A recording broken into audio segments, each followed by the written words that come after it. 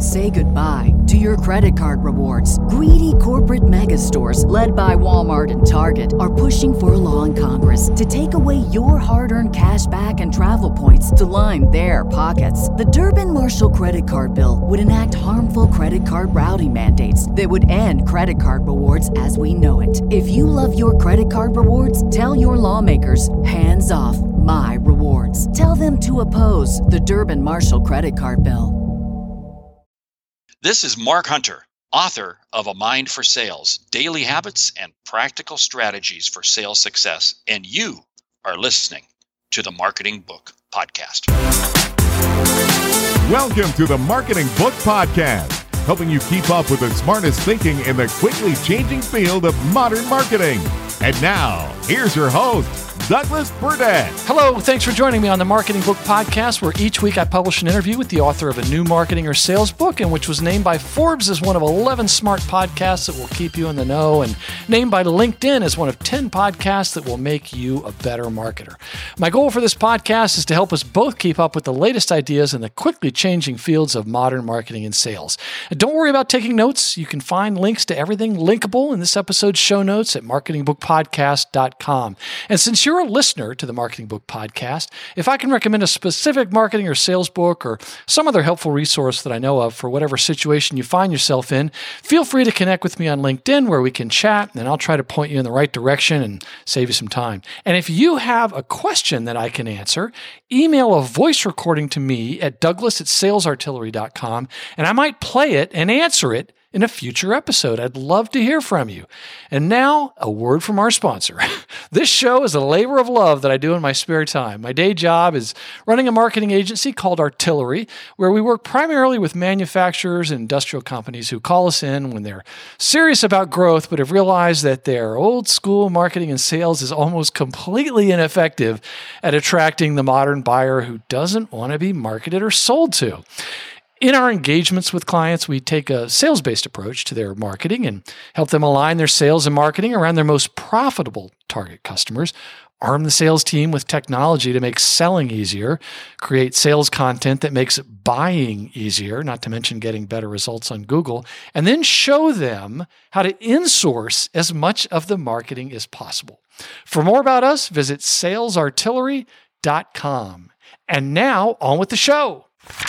Today, we welcome back Mark Hunter to the Marketing Book Podcast to talk about his new book, A Mind for Sales, Daily Habits and Practical Strategies for Sales Success, published by HarperCollins. With an extensive background in sales and marketing for Fortune 200 companies, Mark Hunter, also known as the Sales Hunter, left his corporate role in 1998 to show companies and salespeople how to maximize profits by prospecting more effectively. Mark is also the author of High Profit Selling, Win the Sale Without Compromising on Price, and High Profit Prospecting, Powerful Strategies to Find the Best Leads and Drive Breakthrough Sales Results. Mark travels more than 200 days per year, speaking globally to corporations and associations, and he's shared the stage with such luminaries as Seth Godin, Simon Sinek, Jill Konrath, Arianna Huffington, Tony Robbins, Jeb Blunt, Tim Sanders, and many, many more. And interesting fact, he is a Marketing Book Podcast listener. Mark, congratulations on A Mind for Sales, and welcome back to the Marketing Book Podcast. Thank you for allowing me to be on the other side. I get to hear my own voice here. This is pretty cool. Well, you sound great, and I could listen to you all day. And I have had the distinct pleasure of seeing you speak at conferences. I've seen you speak at 2 times. I've attended the Outbound conference, and reading the book, it was almost as if I already knew what the audio version was going to sound like, because I could just hear you saying everything in this book. And Outbound actually was delayed because of the coronavirus. You all moved it from May to August at this point, I think?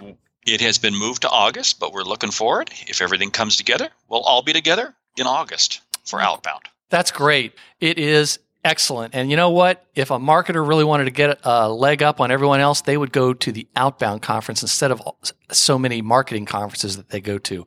But that leads me to my next point, which is, Douglas, what the heck is a sales expert doing on the Marketing Book Podcast talking about a book about sales? Well, I'm glad you asked.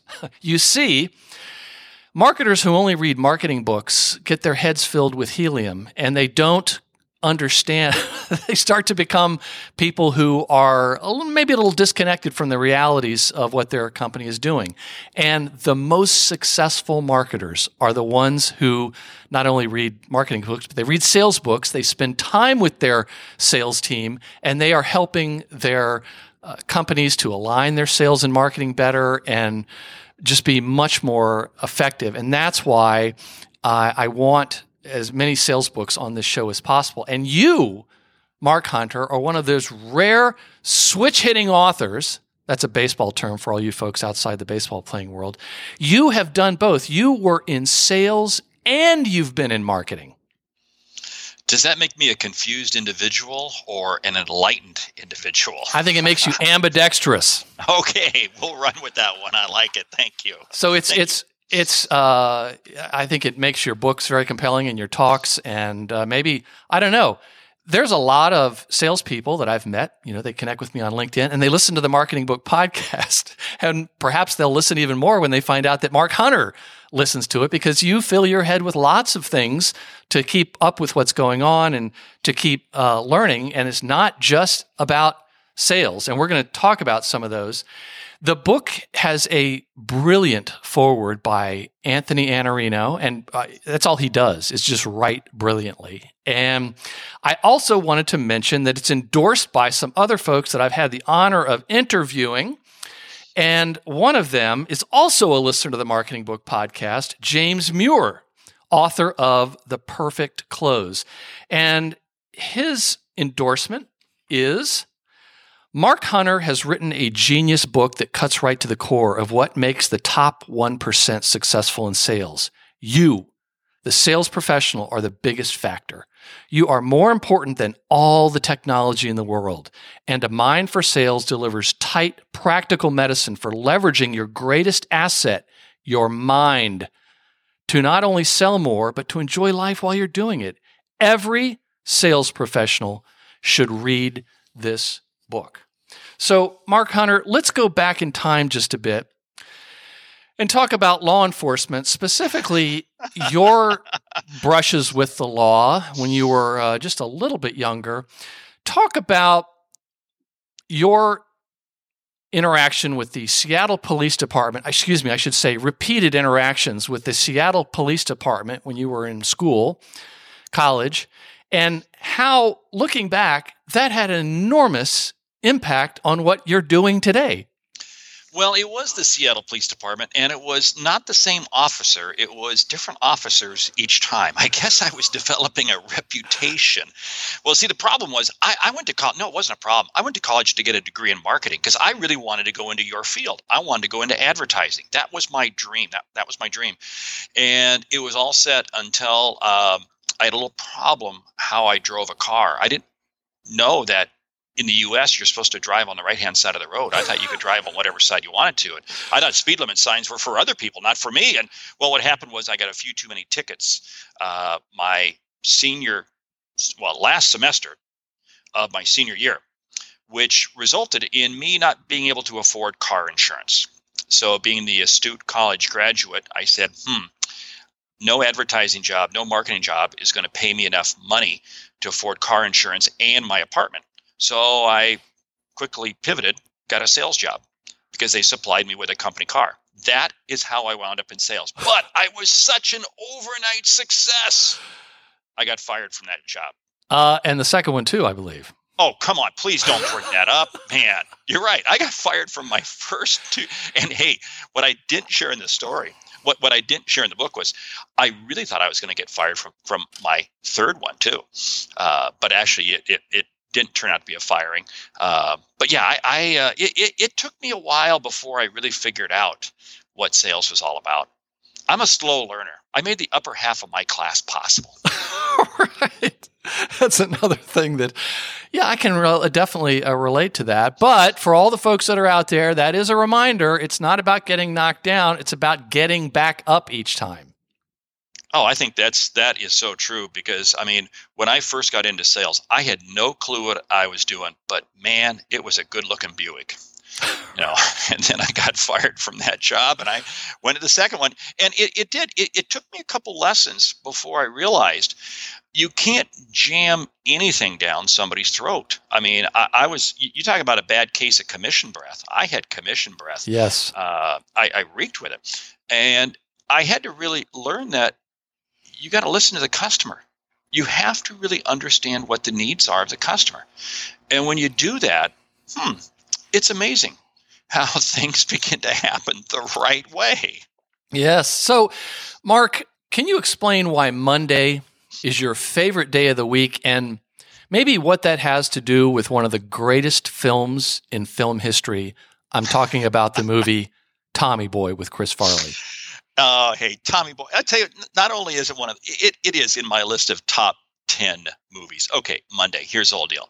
I see too many people, what they do, and let's call out salespeople in particular, because this is a sales book, is they kind of ease into Monday. And they go, well, Monday, I can't be prospecting. I can't be selling. Nobody really wants to hear from me. So I guess I just better spend my time doing paperwork, getting ready. And what happens is when you ease into Monday, guess what? You have now lost 20% of the week. And by easing into Monday, that's going to mean you're probably going to ease into Tuesday. It is amazing how your performance just simply lags. So my whole premise is I want to start Monday hard. I want to start Monday good. Now we got to weave in the movie Tommy Boy. You're right. There's a little scene in the movie Tommy Boy. And if you haven't seen the movie, buy the movie, send the bill to Douglas Burdett. I'll give you the address. Right. Or just find this clip on YouTube. Yeah. Or just find this clip. There's a scene where they're in the diner. And Chris Farley wants chicken wings. And he talks I'll use the old school term, the waitress into turning on the fryers. And good old David Spade says, that was a great job of selling. And Chris Farley goes, well, I didn't have to be successful because we had that Meat Lovers pizza in the trunk of the car. Right. And he had actually been quite unsuccessful selling. He had been totally unsuccessful. Yeah. And the premise of this whole thing was I was working with a company and they said that they have what they call the Tommy Boy objective. The deal is you set yourself an easy goal that you can achieve Monday morning. And by doing this, what happens is you motivate yourself. Momentum creates momentum. And the whole premise is if I can achieve something early Monday morning, hey, that jazzes me. I can move on. I can get going. So that's just one of the techniques that I lay out in terms of how to accelerate the day on Monday and turn it into a successful day and not sit there and waste it away. Because here's what I find. This is what drives me crazy. The salesperson or anybody who sits there and says they're going to spend Monday getting ready, you know what they wind up doing? They also spend Fridays winding down. Well, excuse me, I don't think anybody gets paid for a 60% work week. If you want to give up 40% of your salary, that's fine. I don't think too many people are signing up for that program. So my whole premise is I want to hit the ground running and stay running all the way through the week. And so what then is a pizza goal? Well, a pizza goal, this is the whole thing. It's making it something easy that you can achieve. For instance, Chris Farley, he knew that if he wasn't successful getting the chicken wings, that he at least had the Meat Lovers pizza in the trunk of the car because, okay, he's got that. He's anchored that. You see, so what you do is you achieve something early Monday morning, and that becomes your anchor. And then you build on it from there. And it really is, it's a mind game. I get it. But you know what? The mind is the most powerful tool we have. And for too many of us, we don't use it. So you say having a pizza goal for Monday is one reason I believe so strongly in making Monday your best day of the week. When we execute Monday well, it's amazing how much better we execute every other day of the week. If you don't buy into this, just watch what happens to a baseball team when they get their first couple of batters on base.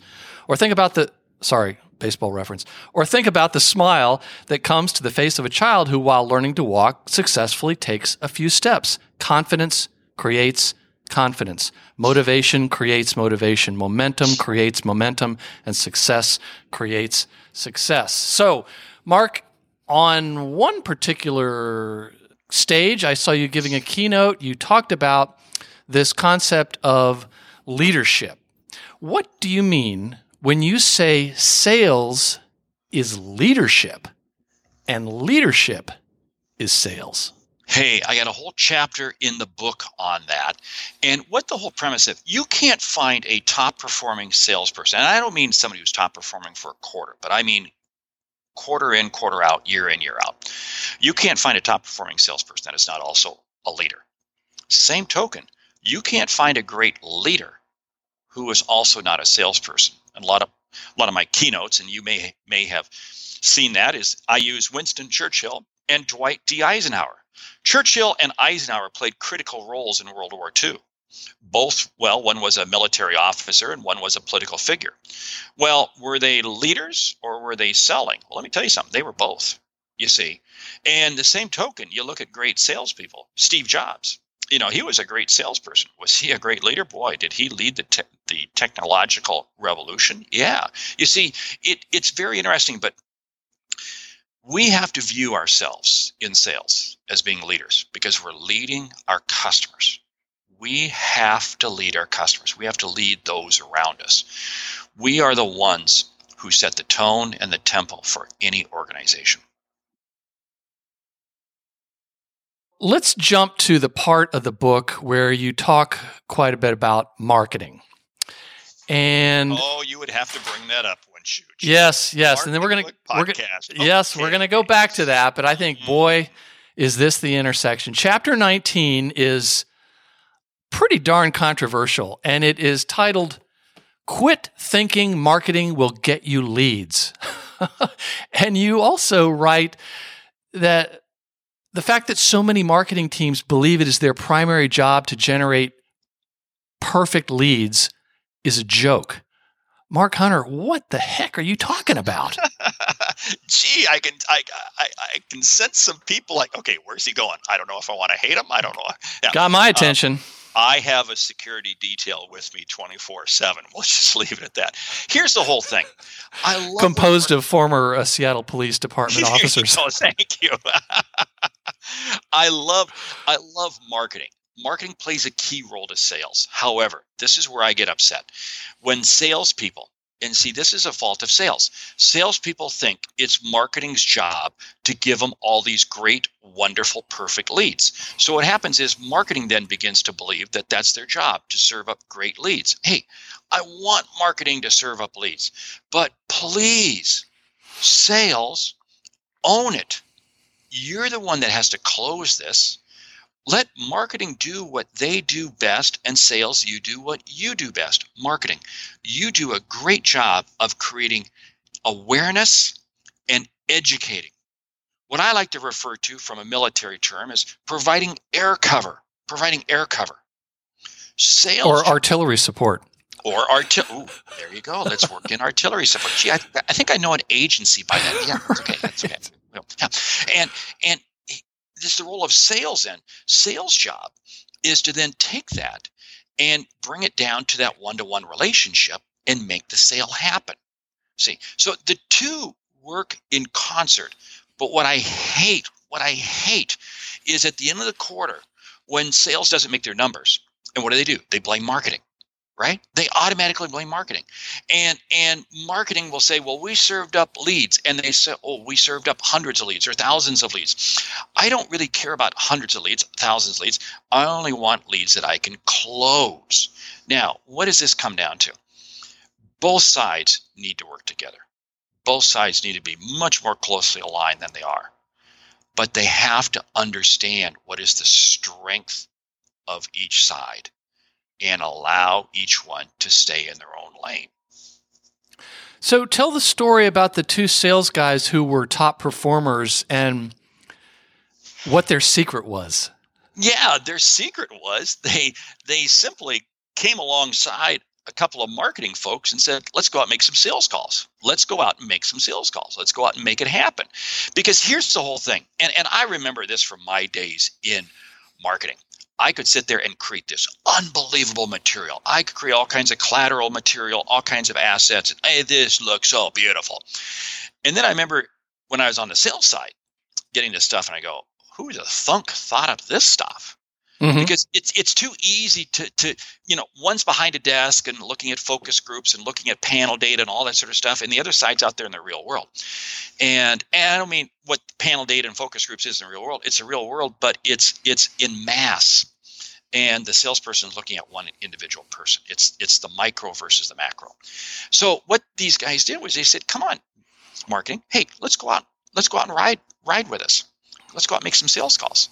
And then they could very quickly wind up creating very customized, very creative sales materials, assets, collateral that the salespeople could use 100% of the time.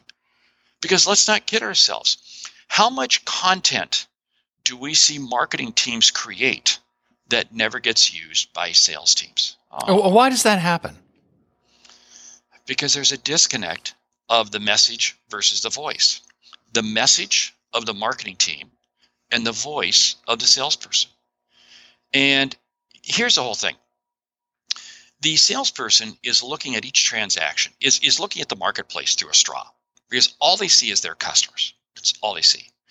The marketing team is looking at it through a set of binoculars. Okay.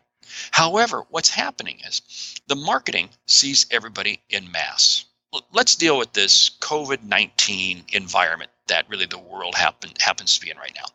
We see everybody talking about social distance and all these things. Now, what is it designed to do? It's designed to protect the masses. Yet down at the individual level, people will sit there and say, well, I'm not going to get it. I can do this. I can do this. I can do this. You see, because the individual's perception is different than the health department or the legal, or the politician, what the media is saying. And these are just the differences in the messages. So really what I talk about in the book is marketing and sales. You really got to buddy up. You really got to be. And if that's just joining in on phone calls, joining in on Zoom call demos, whatever it might be, but come alongside salespeople. Embrace marketing people. Don't shoot arrows at them, please. Right. So to all the marketers out there, it just seems like how you are perceived by your sales counterparts will change and can change quickly if you ask to go on a sales call. You start to follow them along. It's not that hard. It's not that hard. Invite them over for Thanksgiving. Get together for the holidays. Mm-hmm. I mean, it is. And see, what you begin to do is you begin to understand what it is, the mindset. Here's the challenge that I find many times with salespeople. Salespeople always want to be confident. Okay, they always want to be confident in their position, in their communication, in their dialogue. So they're always going to be a little skeptical of bringing in other content. Marketing, on the other hand, will see all this stuff and they send this over to them and they go, how come sales isn't using it? How come sales doesn't understand the value proposition we've created? How come sales doesn't understand the messaging or why we're doing this, why we're doing this? They don't, because they're not confident. And here's the deal. Salespeople are afraid to admit they're not confident. They're afraid to admit they don't know. That's just the DNA of salespeople. Mm-hmm. So you really got to create this kumbaya relationship. But boy, when you create that kumbaya relationship, it is amazing what can happen. Yes. So there was a section of the book where you talk about the power of knowing about your customers' customers. And this is so true for marketing people, but also sales. Can you talk about what you mean there and why that? I mean, that almost seemed like an unfair advantage when a salesperson knows a lot about their customers' customers. And I guess that's not always the case. It isn't always the case because too many salespeople are out there just trying to sell a product. They're just trying to sell a product. Sales is not about selling a product. Sales is about creating outcomes. And nobody buys anything. I don't care whether it's B2B or B2C. Nobody buys anything. They invest. They invest for some sort of an outcome. And I don't care if it's consumer packaged goods. I don't care if it's capital expenditures. I don't care what it is. There's an outcome that they expect. And the whole piece here is that I got to understand as a salesperson, I'm selling to you, but where does this ultimately wind up?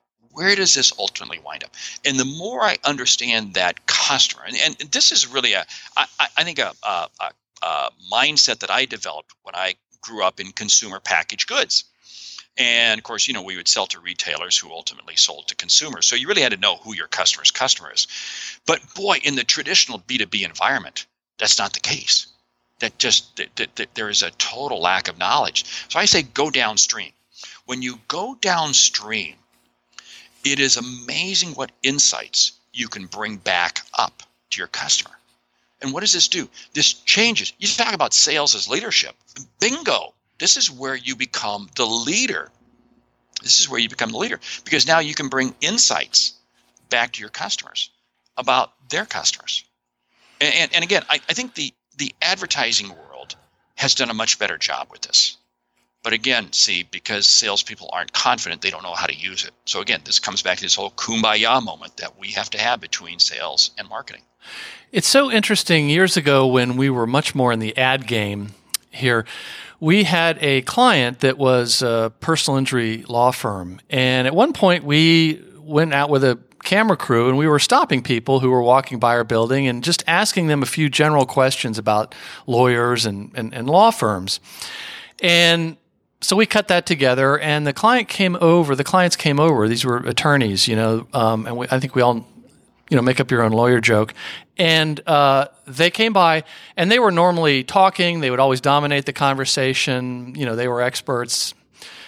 We showed this video to them, and it was the only time I'd ever heard them shut up for any period of time because they were so interested in what these customers were saying, and then they associated that with us like, oh, wow, maybe you actually have some insight into the people. And of course, they did too, but it was just amazing. It was almost like the curtain had been drawn back by Toto behind the Wizard of Oz.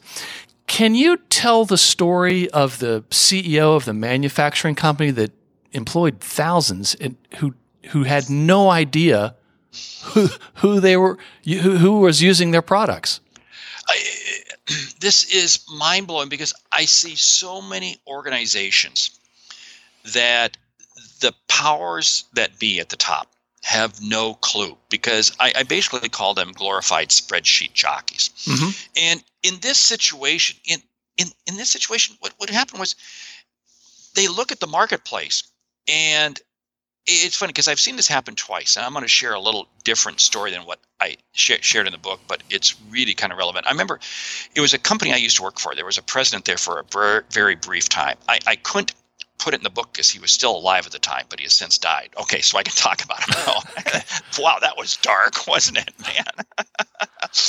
And it was interesting. He had no clue who our customers were. Zero. And he had no interest. He had zero interest. And it was interesting, when the marketplace turned, he couldn't figure out why. When we tried to explain to him why. And see, what I'm talking about here in the book is that we have to make sure that everybody is aligned in the marketplace on the customer and the customer's customer. Because as we're seeing right now in this COVID-19 world, there's a lot of industries that are just getting hammered, but there's other industries that are absolutely taking off. And this becomes more important right now than ever because what I'm telling all my clients, what I'm telling everybody right now is you better understand downstream, all the way downstream, how your customers are behaving. Because in a PC world, post-COVID world, which we'll get to, it's going to be amazing how different industries ramp back up faster and other industries don't. And I'll tell you what, if you don't understand those insights, you're going to be in a world of hurt. So this particular CEO that I'm talking about in the book had zero clue, but thought, well, we just put in place enough systems. We just put in place enough, processes. We'll be okay. No. No. You see, it comes down to, I can have all the numbers in the world, but what's it say behind the numbers? What does it say? And unless I'm connecting and hearing the backstory, I'm never going to know what's going on out there. Yes, and it brings to mind a listener to the Marketing Book Podcast a couple of years ago. He wasn't working in marketing, but he had been thinking about getting back into it, and he'd been listening to this podcast, and he messaged me while he was interviewing for the job, and he says, I think I've learned enough just listening to your show that I kind of know what I'm talking about in this job interview. I think he was a pretty sharp guy anyway. And then he later came back and said, hey, I got that job. And then a few months later, he said, can you recommend a book that would help me learn more about this specific business-to-business technology that they had? And I said, well, I'm sure one is out there. I think it had to do with water filtration or something like that. And I said, look, I'm sure there's books out there. There's all kinds of materials you can learn about the technology behind your company's products and services. And you should, but you're never going to know as much as the experts in your firm, all those engineers and everything. What I suggested to him was that instead, he become the expert on their customers. Mm-hmm. And I gave him a couple books to read and suggested I gave him a couple articles about what he should do. Sure enough, he came back a few months later and said, holy cow, it works. I'm the expert on the customer now. And when I start talking in these meetings, everybody quiets down. They're really listening to me. So, see, I got to jump in there for a second, because that was a classic case where you didn't have to buy this elaborate system. You don't have to buy this. And again, this is what I see too many management. And I talk about it in the book on several occasions, where companies go out and invest millions of dollars into systems.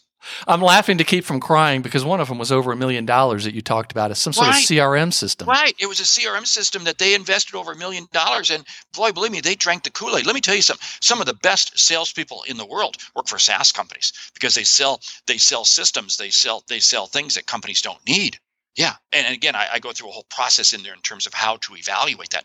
But see, what happens is, because they think the solution is by buying a solution. No. The solution is just by listening and asking the right questions. And for this gentleman, I hope you got a finder's fee for that job. I hope he gave you some sort of a commission on it. Yeah, well, maybe he left an iTunes review, which you're all encouraged to do. And if you don't know how, go to marketingbookpodcast.com. There's an article that shows how even a knucklehead can do it. How do I know it's a knucklehead? Because I know how to do it. And I wrote an article about it. It's just 3 steps. But I digress. So one of the last thing I wanted to mention, though, is you said one of the fastest ways to gain a response from a senior level person in a company you sell to is by sending them an email with a link to a newsworthy story about one of their customers. And so it wasn't like you had to write that article. And one of the tips, one of the tools, though, I know we're talking about tools, we're not talking about tools, and you didn't mention the book, but Feedly. Anytime I've spoken to a group of salespeople, they really light up when I tell them about Feedly. Go to Feedly.com, and it's this thing that's a RSS reader, and it brings up all these articles, and you can organize them, and you can look at that and not waste a lot of time going through a bunch of websites, but you can see the headlines. And if you're following the right kind of blogs or news services, you are going to find stuff right after it publishes that you can then share with your prospects. It really has a big impact. So I had never heard of Charlie Tremendous Jones. Really? Yeah. Wow. Who you quoted in the book. And actually, I didn't know that. Mark Hunter, there's a lot of things I don't know. And in the book, you actually mentioned that the smartest people don't think they're smart. And I thought, then Mensa should be calling me. Because, I know there's so much I don't know. And the more I learn, the more limited I know my learning is. So, but you talked about Charlie Tremendous Jones, who had a very successful sales career. I went and watched some of the videos. He's passed away, but he said, you are today who you will be in 5 years, except for the people you meet and the books you read. Now, you mentioned you're in Omaha. There's a very rich guy who lives in Omaha, Nebraska, and could be you, but I'm actually referring to someone else. I'm talking about Warren Buffett, one of the richest men in the world. Why does he try to read 500 pages a day? Well, it comes down to that intelligence has knowledge, as he says. Knowledge has a compounded effect. He reads 500 pages a day. Think about it. You do that day in, day out, year in, year out, as he's done. What does that make him? Makes him incredibly wise. The man has a knowledge research. See, this again comes back to our mind is the greatest app we'll ever have. And I got to go down a real quick rant here, Please, don't hold back. This is why. Or as Mike Weinberg would say, preach. Preach. Okay, here we go, man. This is why I can't stand companies that sit there and say, "Oh, if we just get an app for this, a tool for this, program for that, then we'll know." And then what you do is you wind up becoming victim. You become held to hostage by all the programs and the systems and the apps, and you can no longer think. And then you wonder why you're missing quota. I call out in the book, which is going to earn you the President's Award trip to Hawaii. Well, okay, it may not happen right now, but it will. Which is going to earn you the President's Award trip to Hawaii? By having your CRM system up to date or blowing your quota out of the water? Let me think about that. Just leaving that thought there for you to think about. Hey, can I run back to Charlie Tremendous Jones? Let me add to that. You write that snake oil has merged with the shiny object, and it is sucking people into the world of apps and hacks in the form of sales enablement programs. And you write that many times the solution you are looking for is not to be found in a tool. Preach it, in the words of Mike Weinberg. Yeah, it is. I mean, it is. Hey, well, back to Charlie. Last time I was with him was in San Diego. I still remember it. He is failing eyesight, unbelievably poor health. He has his assistant who is literally holding arm in arm, walking him around. He has a cane. He has literally got major health issues. And yet he goes, "Mark, tremendous day, tremendous to see you. Isn't it fantastic what we have to look forward to today and to tomorrow?" And I think back on that right now as to the situation, as to how people are feeling right now in many situations. Here's a gentleman who had every reason to be down. He could light up a room, any room, with his mind. That's really what we need right now. And he was a big proponent of reading books.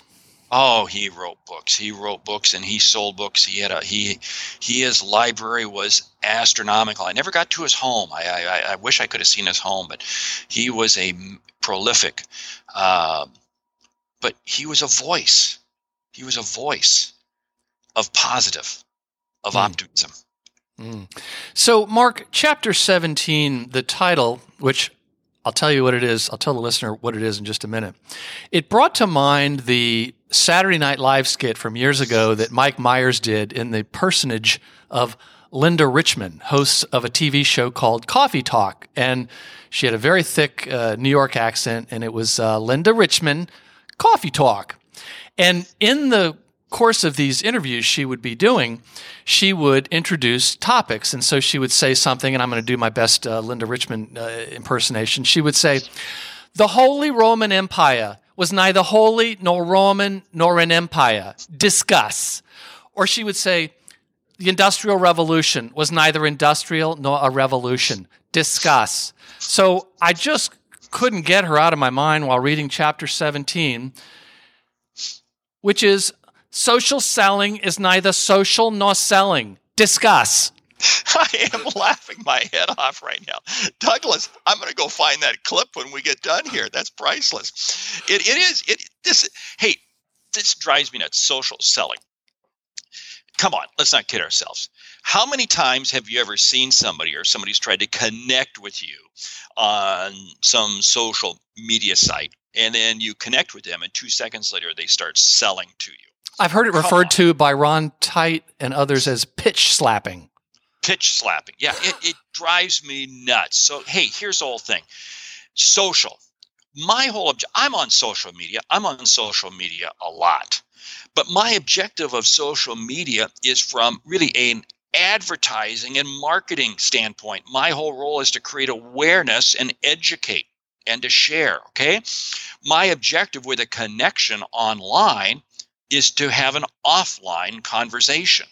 I'm not going to sit there and try to pitch you suddenly, try selling you this magical snake oil that I've got for you, this unbelievable shiny object, and how it's going to turn around. Now, here's where it really makes me upset, because people sit there, social selling. Oh, the telephone is dead. Oh, traditional selling is dead. You got to do everything through social selling. Handwritten notes are dead. Right, handwritten notes, you can't do that. You got to do everything through social media. So let's go out and buy out this program. Because you know what they are? They're afraid. No, they never got the memo that their smartphone is also a telephone. It's amazing. It really is kind of amazing. You know that I have an iPhone. Did you know that I can talk on my iPhone? That's really kind of amazing. Oh, I thought they phased that out. Well, I don't know, but see, this is what's so funny. So and there's never been a better time for a telephone call to break through, because no one seems to want to use it. Oh, that's right. I mean, the telephone now, especially in this COVID world that we're in, is I'm finding from salespeople I talk to all over, and myself, I'm having better conversations, excluding this conversation right now with you. Yes. It's really Noted. Yeah, noted. Thank you. We will edit that out. Mark, this is the last time Mark Hunter will be on this show. I won't tell you about my next book coming out then, okay? You better write the one that I told you need to write. I know. That's our deep, dark secret. Okay. Actually, that is in the queue. That is in the queue. So, see, sometimes, let me just go off script here. Occasionally, I sense a need for a book that hasn't been written, or maybe it's one that hasn't been very well covered. And finally, I got onto a call with this guy, Mark Hunter, and I said, Mark, here's the reason why you need to write this particular book. And what did Mark Hunter say? He said, wow, my publisher's been telling me the same thing. And I said, oh, yeah, well, don't listen to your publisher. I know. Okay, but we're going to tease that. We're not going to tell them what it is. That's right. Hey, stay tuned for episode number 464 of the Marketing Podcast. Okay, how's that sound? Okay. What was that? What was I talking? Hey, here's the whole thing about about social selling. Yeah, social selling. There's a line in there I use. You've heard me use it from the stage. You can't take clicks and likes to the bank. Because when people start getting hung up, when people start getting excited about social media, they think all they have to do is post enough on social media. Just throw enough stuff out there, and I get enough clicks, I get enough likes. My bank does not take clicks and likes. And it is a rat hole that you will fall into. You say clicks and likes are a virus in your mind. Bingo. And you say, I will use LinkedIn to gather insights. I will use it to create long-term connection. I am not going to use it as my mass prospecting or sales tool to generate sales today. Bingo. It's a long-term play. It's kind of the same value I place in networking events. I talk in the book about networking events. Networking is a long-term play. I don't go to a networking event today thinking I'm going to suddenly get all kinds of business. It's not going to happen. Yeah, and you mentioned in the book, and you mentioned just now, and we tell clients this all the time, and it always seems to surprise them, maybe early in an engagement with them, but we say, look, the purpose of all this online stuff we're helping you with is to get offline. I love it. And I think other agencies should probably their credibility would also be boosted by saying that. No, we're not trying to sell these industrial products online. No, right. We're trying to make your sales team really angry at us because they're having to talk. They're having way too much customer-facing time, which you call CFT. So speaking of customers, Mark Hunter, I think we have all heard someone in a company talk about a stupid customer. I mean, everyone. I can understand why people might think that. Explain what you mean when you say there is no such thing. thing as a stupid customer and why you should run away from anyone who thinks your customer is stupid? Well, yes. When you start thinking I have stupid customers. Stupid customers are a result of stupid salespeople. Okay? Let's just call it what it is. Here's the problem with it. As soon as you start thinking one customer is stupid, you're going to start thinking every customer is stupid. When you start saying stupid customers, what have you done? You have failed to really create the right relationship with them. You have failed to really understand them. You failed to really understand who they are and how you can help them. Stupid customers become a disease. And here's what's going to happen.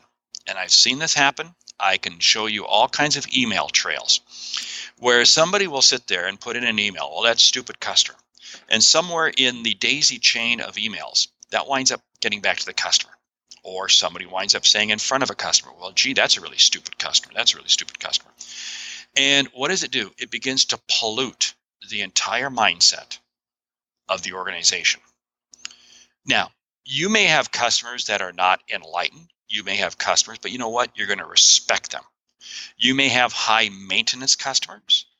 Then that's an issue you got to deal with. That's an issue you got to deal with in terms of having them understand the expectations of what you can do and what you can't do. Or you simply take a big enough price increase that they go elsewhere, or they pay you enough money that you put up with their pain. That's a whole separate issue. But it really, see, in a book of Mind for Sales, it really comes down to your headset. What is your mind thinking? Because what your mind is thinking is very quickly going to become what you wind up saying. So the whole premise around stupid customers, it's a hole you fall into. Mm-hmm. It's a landmine, and it's very dangerous. It's a landmine, and you never get out of it. And we don't have time for that. We don't have time for that because it's going to corrupt your whole mindset. Yeah, I had a boss once in New York who was a great leader, and he was a fairly senior guy at this enormous ad agency, Gray Advertising. And I can remember him a couple times saying, I'm never going to criticize the client. And it just sort of set the tone because I think he was sort of aligned with you, like, well, why is the client making these decisions? What is it that we're doing?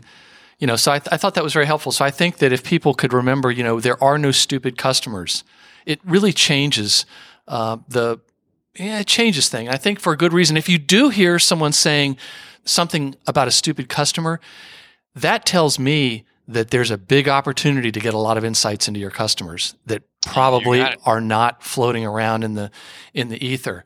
So can you explain what you mean when you recommend don't spend your time answering questions, spend it questioning the answers? We don't go down deep enough in any conversation with any customer. Customer may share with us a piece of information, and we accept it. Why? Let's challenge it. Let's ask a question on it. Go deeper. I always look at any conversation I have with a customer as if they were an onion. And I'm peeling layers. I'm just peeling layers. And until I get 30, 40 layers of the onion off, or I don't know, I haven't peeled an onion lately, then you really don't know what's really happening. So what I find is that too many times we walk in with this canned set of questions. See, here's the whole thing. The most beautiful question you can ask is the question that the customer can't answer and you can't answer. Think about that for a moment. If both the customer and you can't answer a question that you've thrown out on the table, what does that do? That creates one amazing conversation. And you know what else came to mind when I read that was you as a salesperson are not asking leading questions you already know the answer to that you're trying to lead them to. That is so stupid and so transparent when they're doing that during a discovery call. I mean, was it just me or... Oh, that happens all the time. We have these questions, and the whole idea of leading questions. So, Mr. Burdett, when did you stop loving your children? Yeah. I mean, come on, people. Aren't we past that? And yet I see this played over time and time again in demo scripts. I see this. Right. And it's like, I just want, oh, please, you're killing me. Yeah. Oh. So, Mark, the future of sales. I always get a little irked when I say, salespeople are going away.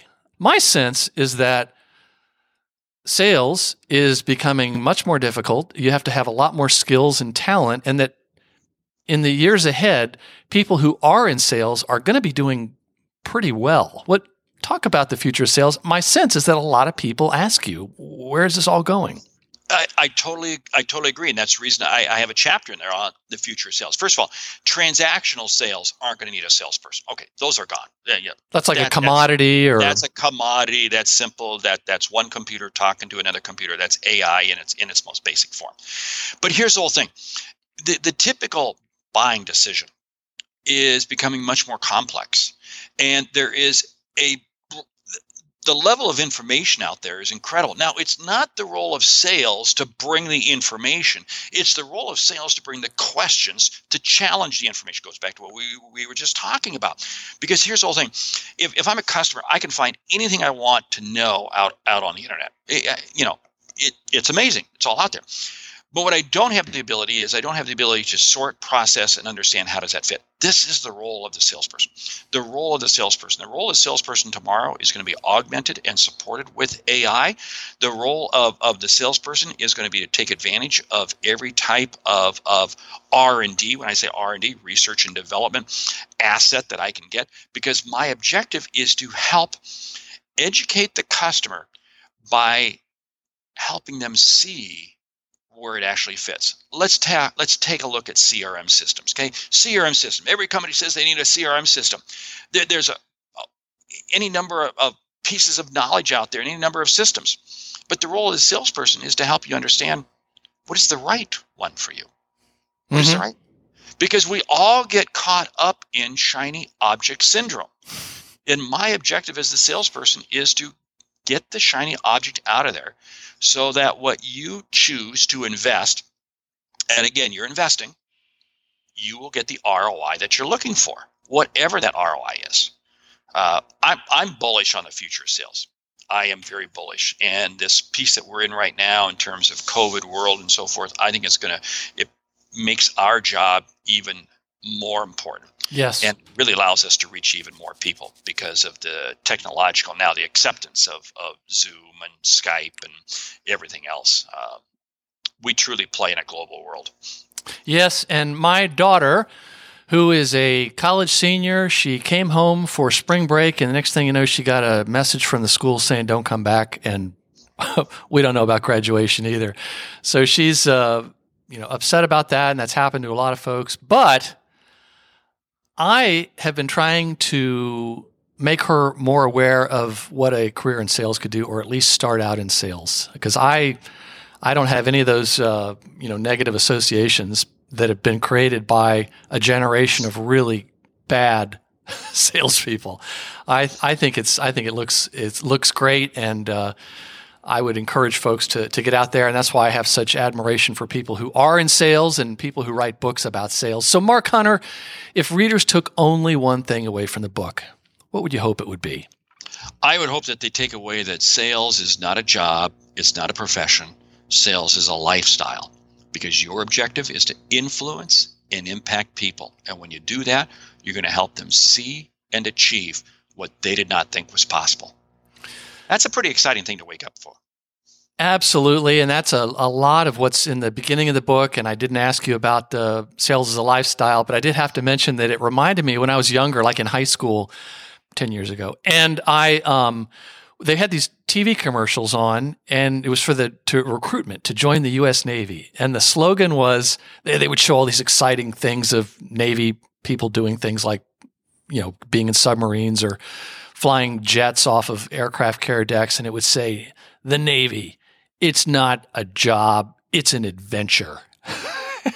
And that came to mind when you kept talking about what you mean by sales is a lifestyle. And I think it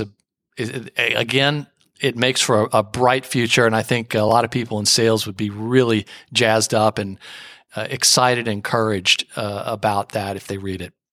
So, what is one thing the listener could do today to put in action one of the many ideas from your book? Look at your customers, and right next to where you list their names, write down all the outcomes that you help them achieve. Not what you sell them, not what you sold them. the outcomes they achieve. And when you get done creating that list, I'll tell you what, you're going to feel really good. And it's going to make you excited to go out there and make a difference with people.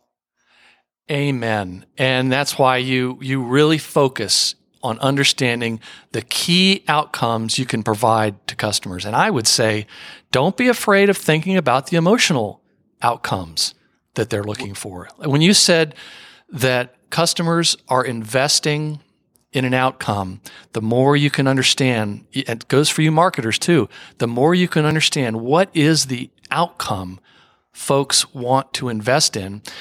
It brought to mind your Onion that you mentioned, or in my office building here, there's like a dozen therapists. And Anthony Iannarino argues that they're here in this building because they want to be near me because they. I was going to say something like that, but I'm going to let it go because it's your show. Yeah, right. Well, and so they want to be near it's like a manufacturer being near a larger manufacturer. They want to be there, part of their supply chain. So clearly, I attract therapists. That's my point. But it brings to mind what David Sandler, the great sales trainer, said that. He talks about how when people become psychologists or psychiatrists, one of the first things they're taught is that the first problem the patient brings you is never the real problem. So when you're trying to invest in that outcome, think about what it is they really, really want. So are there any upcoming books or that you recommend or are looking forward to seeing? Well, you know what's funny? I've been kind of abstaining from reading for the last 60 days because I've been so buried with this book launch. But there's two books that really stand out, and it's two books that stand out in my mind. One, you know the author well, Mike Weinberg, #SalesTruth, which I think is so spot on. I love that book. I did too, and he was on the podcast recently, and he does not. He's like the four titans. There's for those who don't know, the four titans are the ones that are they spearhead the Outbound Conference, and they write the best books. And I think I've done a total of 10 interviews now with them, all the books. Wow! And I'm getting ready to interview Jeb Blunt again soon about his new book, Inked. But it's Mike Weinberg, Anthony Iannarino, Mark Hunter, and Jeb Blunt. And those, it's just amazing. So. Mike Weinberg, in particular, nobody calls BS on sales, self-styled sales gurus as Mike Weinberg. Oh yeah, he just puts it out there, and he doesn't care what anybody thinks. And, loved that book. And I still go back to chapter 4.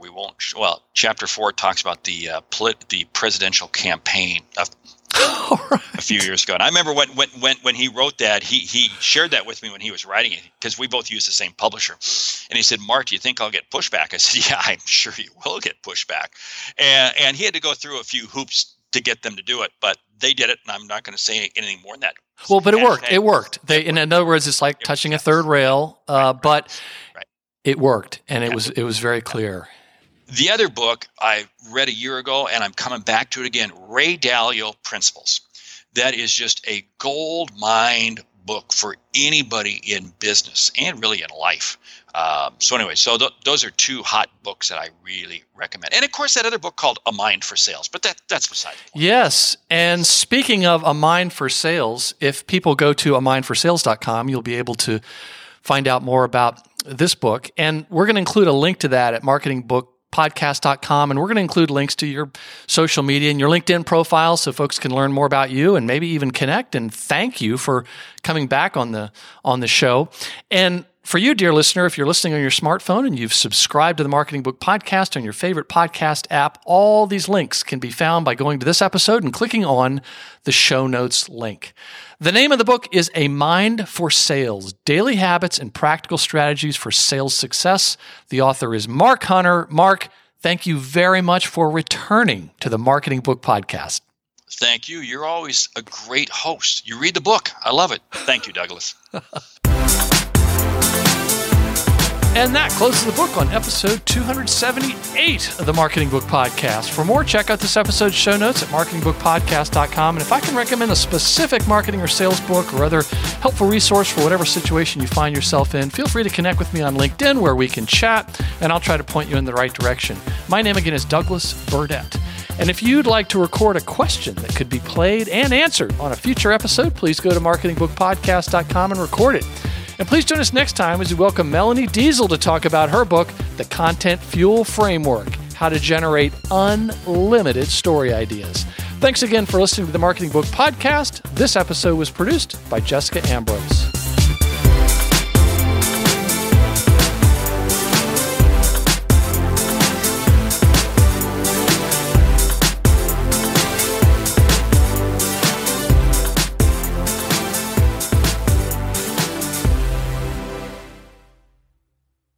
Say goodbye to your credit card rewards. Greedy corporate mega stores, led by Walmart and Target, are pushing for a law in Congress to take away your hard-earned cash back and travel points to line their pockets. The Durbin-Marshall credit card bill would enact harmful credit card routing mandates that would end credit card rewards as we know it. If you love your credit card rewards, tell your lawmakers, hands off my rewards. Tell them to oppose the Durbin-Marshall credit card bill.